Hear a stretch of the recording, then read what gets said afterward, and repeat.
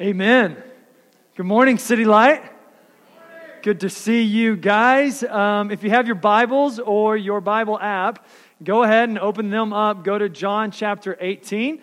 That's where we're going to be. Eric just read it. And this morning, we are back into the action. The last few weeks, we've been looking at Jesus's, his final words, his final lessons that he shared with his disciples. When he poured his heart out to them, he warned them, he challenged them, he encouraged them, he prayed with them. But now we're back into some action. I don't know if anybody really listens to the radio anymore, but it'd be like going from talk radio to ESPN radio, okay? Or it'd be like going from watching daytime television to watching March Madness, right? Let the action begin. Let some highlight reels roll. And the first highlight reel is that fateful moment when Judas betrayed Jesus. But before we step into that story, can we talk about Star Wars a little bit? Is that okay? Like maybe a time of confession. How many of you like Star Wars? Yeah. How many of you would say, I love Star Wars? Yeah, there's a few of us. For the first 30 or so years of my life, I didn't really know much about Star Wars. I had never seen one of the movies. But my wife, who loves Star Wars, she then introduced it to our oldest son, when he got to a certain age. And then our family, we were off to the Star Wars races, okay? We even endured episodes 1, 2, and 3, just so episode 4 would make sense to me, okay? And in all of our journeys through the Star Wars galaxy, by far my favorite part was episode 7. Now, if you are alive and you have a pulse, then chances are you have heard of Star Wars Episode 7, The Force Awakens. Episode 7 generated so much buzz that even non-Star Wars fans went to go see it. You might call those non-fans rookies, okay? They were more than happy to get on the Episode 7 bandwagon ride and go see the movie, but these are the people who they've never seen the cantina scene. They've never felt the awkward moments between Princess Leia and Han Solo. They've never heard, Luke, I am your father, right? But they're more than happy because 95% of the human population went to see Episode 7. They were more than happy to go along and see it too. Now, in the movie, there are some special moments, these nostalgic moments. For example, there's this scene where an old cloth is pulled off of a white and blue robot. That robot, it has a silvery dome thing for its head. It's kind of shaped like a barrel or a tall trash can, and it's got these metal, stiff, rickety legs of sorts that lets it wobble around or scoot around. Now, when that cloth was pulled off of that robot, all the rookies went, that must be interesting, right? But all the veterans, the Star Wars fans, they were like, yes, he's back. I love him. R2-D2 forever. The theater I was watching this in erupted in applause at this scene. They were so excited. To the rookies, it just looked like a random moment when a robot kind of comes back to life. But to the fans, to the veterans, it was life-changing. They maybe cried like it was their wedding day. For them, there was more to the story. Some of you are like, yeah, that was me, There was more to the story. And this morning, as we look at this classic story of Jesus being betrayed, we're going to have some R2-D2 moments. These moments where when we first read it, we go, oh, that's kind of interesting, but there's more to the story. John, who wrote this story, intentionally put these details in there. He wants us to see something special about Jesus. He's trying to pull the cloth off of these iconic moments in Jesus' life. There's more to the story. And if you're not yet a follower of Jesus, you're not quite sure if you buy into this Jesus thing just yet or not, that's okay. Let me just share with you why this still matters to you. John, who wrote this story, he was Jesus' best friend. John didn't relate to Jesus like he was a fairy tale or a religion. To John, Jesus was his life. And after Jesus died and rose from the dead and then went back to be with the Father, John wrote a biography of Jesus with the explicit purpose of helping others believe in Jesus like he did. He wanted his friends and family to know the Jesus that he got to spend 3 years with. He wanted his friends and family to find that Jesus is worth it. So every word that John put in here mattered to him. Every detail, every more to the story moment he put in there so that we too, maybe even you, would find that Jesus is worth your belief. He's worth your time. He's worth your treasure. He's worth your life. So let's just jump into the story, starting in John 18, verse 1. It starts like this. When Jesus had spoken these words, he went out with his disciples. Now, these words that he spoke, that just refers back to the last few chapters, what we've been looking at the last few weeks, these last lessons of Jesus for his disciples. Now they're out going for a walk. So when Jesus had spoken these words, he went out with his disciples across the brook Kidron, where there was a garden which he and his disciples entered. Pause right there. This is the first R2-D2 moment, the first more to the story moment. Now, when I read that they crossed the brook Kidron, I thought, that's interesting.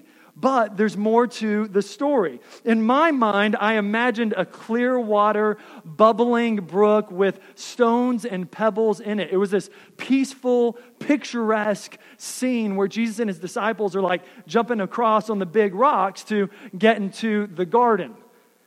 But I'm a rookie.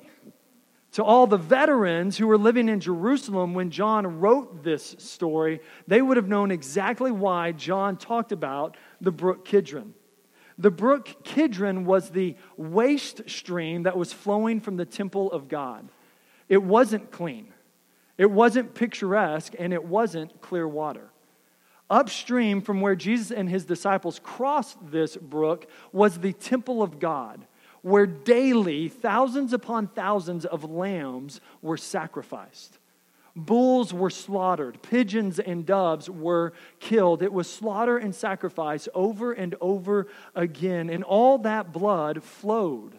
And it formed into a stream. And then it channeled out of the temple, down the side of a hill, and out past a garden. That flow of blood was called the brook Kidron. And that garden is the one that Jesus and his disciples just stepped into. So when I read the brook Kidron, I thought of peace. But when Jesus saw the brook Kidron, he thought of sacrifice. Whenever I first read it, I was like, it's a geographic marker. It's setting the scene. But for Jesus, it was an imminent reminder of what was going to happen to him in the next 24 hours. John writes this more to the story moment in so that we would see Jesus as our sacrifice. That we might believe that Jesus is our sacrifice. Jesus isn't merely an example to follow or a teacher to listen to. He's our sacrifice. Back at the beginning of his biography, John pointed to Jesus and he said, "This is the Lamb of God who takes away the sin of the world. He is the Lamb that came to be sacrificed, the Lamb who came to die, the Lamb who came to spill his blood so that he could wash away our sins once and for all, making us clean and whole, righteous and redeemed. He would be bloody so that we could be clean."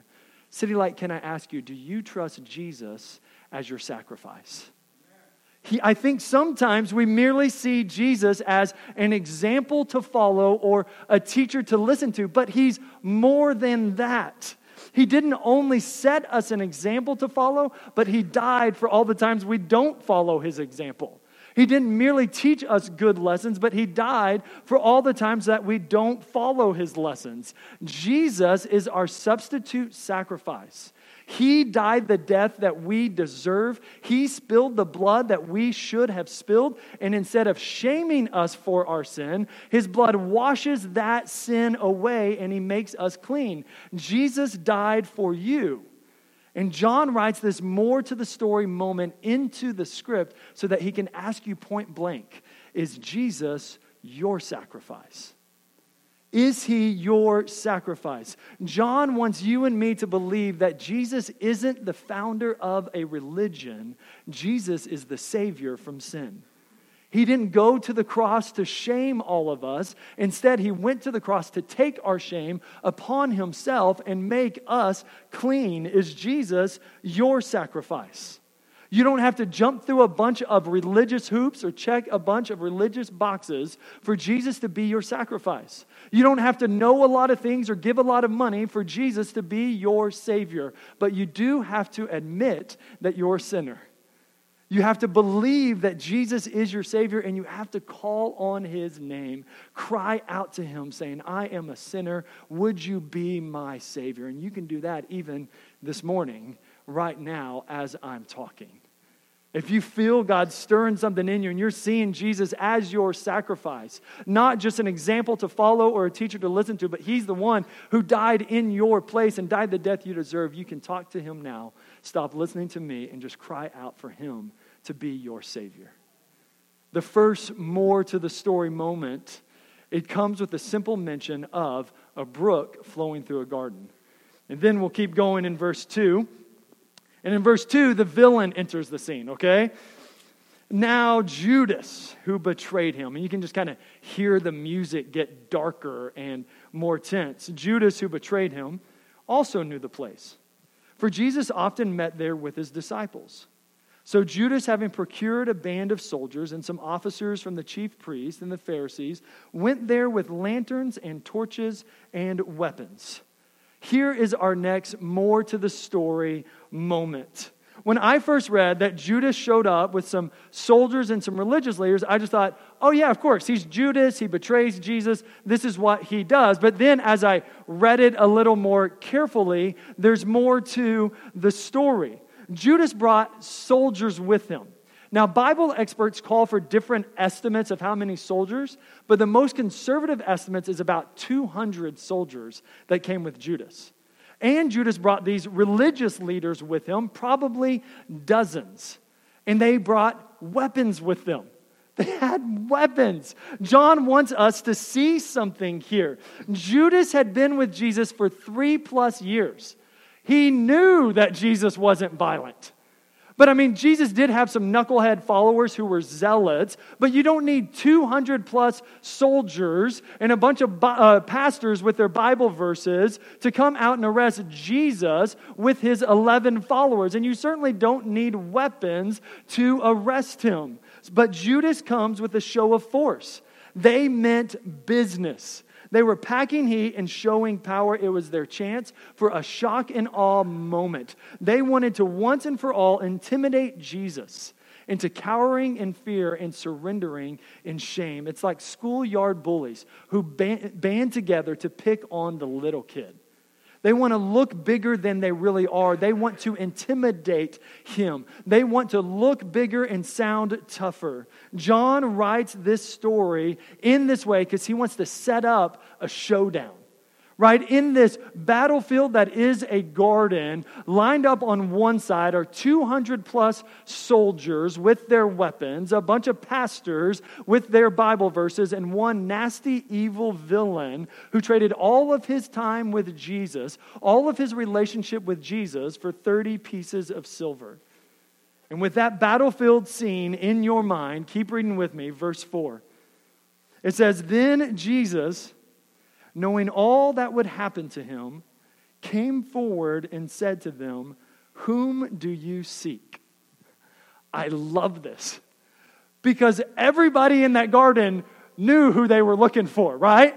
Like the soldiers knew, the disciples knew, Judas knew, the religious leaders, Jesus knew who they were looking for, and yet he just steps right into the middle of it and he goes, So who are you looking for? Who are you looking for? And they respond, Jesus of Nazareth. Now, they were not calling him by his legal name there.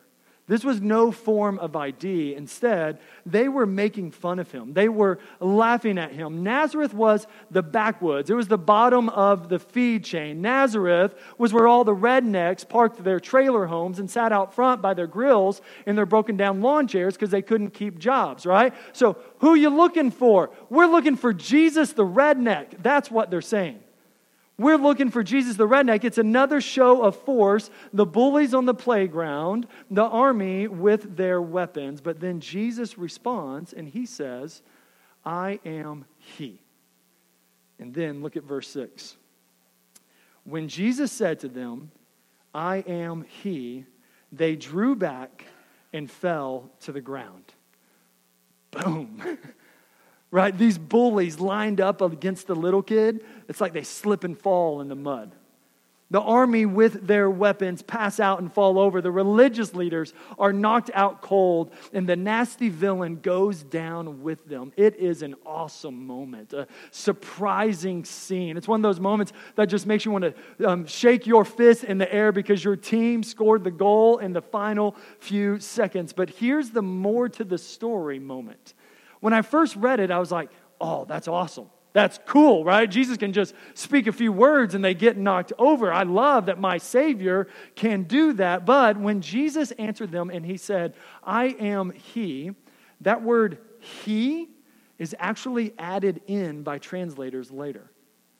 What Jesus actually said, his literal answer was, I am. Who are you looking for? We're looking for Jesus of Nazareth. I am. And when Jesus said, I am, he was not just claiming to be an earthly leader who could gather crowds and teach lessons and perform miracles. He was claiming to be God on earth with all of the rights and privileges, the power and the authority that come with that title. When Jesus said, I am, he went all the way back to the book of Exodus when God first named himself. You see, there's this story in the book of Exodus about a famous prophet named Moses. Moses is wandering around on the backside of the desert, and out of the blue, he sees off to the side this bush that is burning. He kind of freaks out, so he goes to check it out. He's like, what is happening here? And as he gets to that bush, it's still burning, but it isn't consumed. Then suddenly, out of the bush, a voice speaks to him. It's kind of trippy, okay? Welcome to Bible stories. This voice is speaking to him, and that voice says, hey, Moses, take off your sandals. You're standing on holy ground. He's like, whoa, this is the voice of God speaking to me. And then the voice of God says, Moses, I want you to go to Egypt, rescue my people, and bring them out of captivity into freedom. But Moses isn't buying it. Moses is kind of scared. He's a little worried about this. And so Moses says, hey, you know what? If I were to do this, they're going to wonder who sent me. So what is your name? And then God's voice there in that bush said, I am who I am. Tell them I am sent you to them. God named himself. And God is so self-sufficient, so all-powerful, all-knowing, all-controlling, so everlasting and eternal that there are no adjectives to describe him. There are no nicknames that can fit him. There are no photos that can ID him. He is simply, I am. The existing one, the eternal one, the one who is, the one who defines reality, created all things, and controls all things. He alone gives life and breath and heartbeat and brainwave to everyone who lives. He alone upholds the universe by the word of his power and keeps this giant rock of earth spinning for as long as he wants until he wants to shut it down. He is, I am. He can't be defined. He can't be stopped. He can't be contained. And he certainly can't be arrested by a bunch of soldiers and pastors and an evil villain named Judas. Who are you looking for? I'm looking for Jesus of Nazareth. I am. That's why they fell down. This wasn't merely a man talking. This was God on earth. I am in action. All that force of eternity came with the words of Jesus when he spoke them. All the sovereign power of heaven came through with his words. All the godness of God blast past the flowing blood into that garden, onto the words of Jesus, and landed on Judas and the pastors and the soldiers, and they never once stood a chance of staying standing. They were undone by the I am. And City Light, I think, as we catch this more to the story moment, we have to ask, do you believe Jesus is God? Do you believe Jesus is God? Like when it comes down to it, okay, and you're wrestling in your mind with this Jesus figure, this Jesus person, do you really believe that he's in charge? That he's really God? I know how I would answer that question. Yeah, he's God, right? I've done some research. I've read some Bible verses. Even right here in our story, it says so. Of course, Jesus is God. But then temptation knocks on the door, and something inside of me says, really? Is Jesus that big of a deal? Really? Is he good? Is he God? Maybe, Doug, you should just call your own shots. Do it your own way. You've got this. Or a decision is looming on the horizon, and in my head, I know that Jesus is God and he knows all things, and I should listen to his wisdom and hear what he has to say. But something inside of me says, really? Do you really trust him? Do you really think he's going to talk to you? Oh, Doug, just find your own solution. You can figure this out on your own. You've got this. In my head, I'll say Jesus is God all day long, but in my heart, I'm not so sure. So can I ask you the question again? Do you believe Jesus is God? That he reigns and rules in your head and in your heart, that his power is greater than yours, that his wisdom is better than yours, that his words are true, and that his place is on the throne alone. Do you believe Jesus is God? John was there in this garden watching all the show of force from Judas and his crew. John was watching Jesus step into the scene and say, who are you looking for? We're looking for Jesus of Nazareth. I am. And when John saw that go down, he knew that Jesus is God. And he wrote this story because he wants you to also know that Jesus is God. You don't have to be, and you don't get to be. He always has been, he still is, and he always will be God. I'd maybe sum it up this way. Yes, Jesus is our sacrifice, but Jesus is also our sovereign. He's our sacrifice, but he is also our sovereign. He forgives us, and he also leads us. He died for us, but he also lives in us. He loves us, but he is also Lord over us. He is our sacrifice, and he is our sovereign.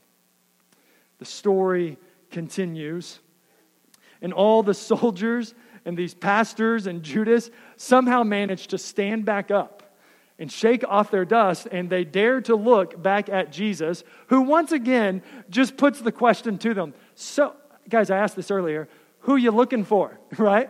And they managed to give the exact same answer, Jesus of Nazareth. And so Jesus responds, and he says, I told you that I am he, so if you seek me, let these men go. Right? Jesus is incredible. He's letting his disciples go free. They had found their target. They found the one they were looking for, so let these other guys go free. Now, to make the rest of the story shorter, we'll fast forward to verse 12, and the scene ends this way. So the band of soldiers and their captain and the officers of the Jews arrested Jesus and bound him. This is our last more to the story moment, because when you think about it, it's kind of funny, right? Jesus just laid all these guys out by speaking 2 words, and yet now somehow they're arresting and binding him. It's kind of like Clark Kent getting arrested. You know, it's only a matter of time before he reveals the big S on his chest and gets away. It's like Bruce Banner being bound. Those ropes are only going to last for so long. It's like a dad getting pinned on the living room floor by his 2-year-old son. You know he's just playing along. There's more to the story. There's more to come, right? But for Jesus' disciples, as they fled that scene, it looked like it was the end. Even though Jesus could wipe them out, He didn't. Even though Jesus could get away, He doesn't. Even though He could have broke those bonds, He stayed bound. Even though He could have thrown off and flexed His muscles, He could have gotten away, but He let them punish Him and pain Him and push Him around for the next 24 hours until eventually they pierced Him and they pinned Him to a tree for everyone to see.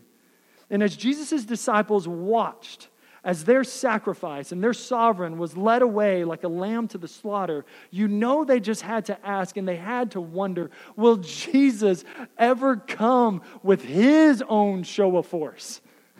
Like, will Jesus ever show up with His shock and awe attack and take care of His enemies once and for all and get this battle done and over with, finally save the day? John was one of those disciples who was fleeing for his life and then watching from a distance to see, what will Jesus do? Will Jesus ever have His day? Will Jesus ever have His show of force? And this same John who wrote about this betrayal, this battle in a garden, he later wrote about another battle. It's in the book of Revelation.